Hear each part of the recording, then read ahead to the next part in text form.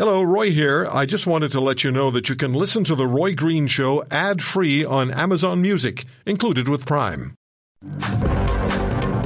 An issue that is constantly with us, and more so, I think, since February of this year, that it might have been before that. I mean, it's always a bit of an ebb and flow with the economy, but it's always present in our lives. And so there are some significant economic questions being asked now. Inflation. Where are we with inflation? I was reading the other day that food inflation has peaked, according to some experts. Now, we also have the Bank of Canada, which raised its interest rates. And I wonder how many people know that the Bank of Canada is actually losing money. And for the first time ever, on rising rates. Their quote was, and I believe it was to the Toronto Star initially, "We expect the bank's net interest income to be negative when our third quarter results are published on November 29th. How many people even know that the Bank of Canada has a profitability factor? Yeah, they're supposed to be profitable. Many of us think of them as managing interest rates, and that's basically what they do. But there's a lot more to it than that. What's next as far as interest rates are concerned? We had another 75 basis point interest rate hike this month from the bank. What does that mean to you and me? What does that mean to consumers and homeowners? Ottawa is also going to be spending several $1 billion to help low-income Canadians. The 6-month sales tax rebate has been announced, and an extension. That's going to cost some $2.5 billion and some $700 million in assistance for low-income renters. There are many experts who are saying that's not going to help our economy. That's going to hurt the interest rates. That's going to drive inflation up. And the government says, no, it will not. So there's a lot to discuss here. And with us is our good friend, Professor Eric Kam, Professor of Macroeconomics at Toronto Metropolitan University. Dr. Kam, I don't know exactly where to start because there's so much on the plate here. Why don't we start, first of all, let's try this one. Where are we with inflation and where are we with interest rates? Before we get to the Bank of Canada, just in an overall sense, where are we? Hi, Roy. Well, we're kind of in a bit of a holding pattern. If you notice, interest rates now have quasi-stabilized. They went up on the 6th of this month. And inflation, like I say, it's still going up. But to coin a mathematical phrase, it's increasing at a decreasing rate. So you don't see the almost astonishing increases that we saw before. But I'm just a little bit concerned when you cite sources that say things like food prices have peaked and anything that reflects we're at the peak or we're at the top or we're at the maximum of this. And the only way to go now is down in terms of prices. Because let me tell you something about the Bank of Canada. They have the best research department in the country, and they have data and they have analysis, and they frankly have things that no other economics department in the country has. So they have a lot of information. And if you want to know what the Bank of Canada thinks about where we are right this second, just look at what they did 2 weeks ago. They didn't just raise the prime rate, they raised it 75%. So two things happen at that announcement. Number one, that is the Bank of Canada telling Canadians it's going to get worse before it gets better.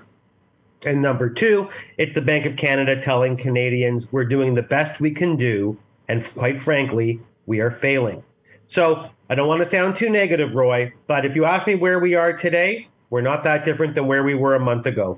We're still in a real inflationary time. Is there a difference, a discernible difference, and this is for the average person like me who we try to stay abreast of everything that's going on economically and with interest rates and inflation. But it does become a little challenging at times, particularly when you're also trying to live on a daily basis and acquire the things you need to acquire and acquire them at a cost that seems reasonable or manageable. Is there a discernible difference between inflation for food and inflation overall, or is it just part of the same package? It's all part of the same package. I mean, I always tell you that I always fall back on the side of Mr. and Mrs. Taxpayer in our country. And so I'm not really concerned when you start disaggregating the data to see which areas are up the highest or up the medium or up. It doesn't matter. I'm looking at the aggregate price level, that basket of goods, And right now, that basket of goods is still rising at a rate of about 8% annually. And that's horrendous on any wage earner that's trying to save money, feed their family, provide a roof for their family. So, Roy, I know sometimes I sound like a skipping record, but I always fall back on the side of hardworking Canadians. And right now, hardworking Canadians are really being given a bad lot by their government. And by the way, you said this, so we might as well dive into it now, that a lot of people are saying that it's not the printing of money that's caused the inflation. So what they're trying to do on the government side is say, don't look at aggregate demand, look at supply. We're in this because of the supply chain issues. That's what's driving up prices. And you see, we're able to bring that down now. And I would contend, anyone listening, that's the government once again saying, don't look over here, look over here. Because as you know, Roy, and you're far from average, anyone that wants to argue the printing of money didn't get us into this position is fooling themselves. Dr. Cam, I'll tell you this. When the Bank of Canada went to Twitter, Bank of Canada went to Twitter to say it's not us printing money to support government, my immediate response was, oh, yes, it is. As soon as you tweet that, I know exactly what you're doing. Well, of course it is. And you can rest assured that their neighbors across the street in the Parliament buildings asked them to tweet that. I mean, the government, I can only say one thing for the government. They're consistent. They're consistently wrong, but they're consistent. And they have been selling this supply chain thing for a very long time. And I don't blame them, because that's all they really have in their pocket. They don't want people to believe that there were gross monetary policy mistakes made all during the pandemic. So they want you to believe that the supply chain got us here. But that's a fool's narrative, Roy, and I know the Canadians aren't buying it. So Pierre Poilievre, the new leader of the Conservative Party of Canada, immediately said, and he's been talking about this for some considerable period of time, certainly through the leadership campaign, that it's time to lower taxes, it's time to get rid of the carbon tax, it's time to provide Canadian families, Canadian wage earners with tax relief. The federal government isn't doing that. The federal government is standing by its course of increasing taxes and moving forward with its carbon tax. And they're saying that the money they're setting aside for, $2.5 billion over the next 6 months to help low-income Canadians with a sales tax rebate, and $700 million for low-income renters. That money, says the government, is not going to drive inflation. Who's got it right, Poilievre or Trudeau? Poilievre has it right. That isn't even close. You put more money into the economy, and what do you think is going to happen? Someone much smarter than me a long time ago, Roy, said if you don't learn from history, you're doomed to repeat it. So just keep pumping money into the system. And that doesn't mean I don't think that we have to abandon people that are insecure in terms of wages. I mean, sometimes you have to give a handout. But I mean, what kind of ridiculousness is this, that we're going to give a handout here and a handout there and assume that money won't be consumed? It's being given to people to consume. And for people that don't like Mr. Poilievre, well, I would have to say this.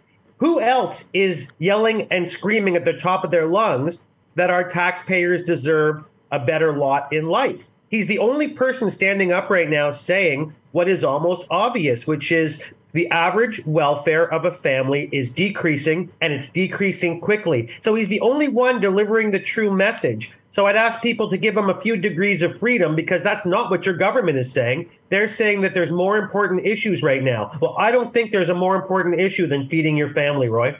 Well, there isn't. And so if we look at the government, $2.5 billion on the 6-month extension of the sales tax rebate and $700 million for low-income renters, when we look at those numbers, and we're getting close to $4 billion, that's just two programs.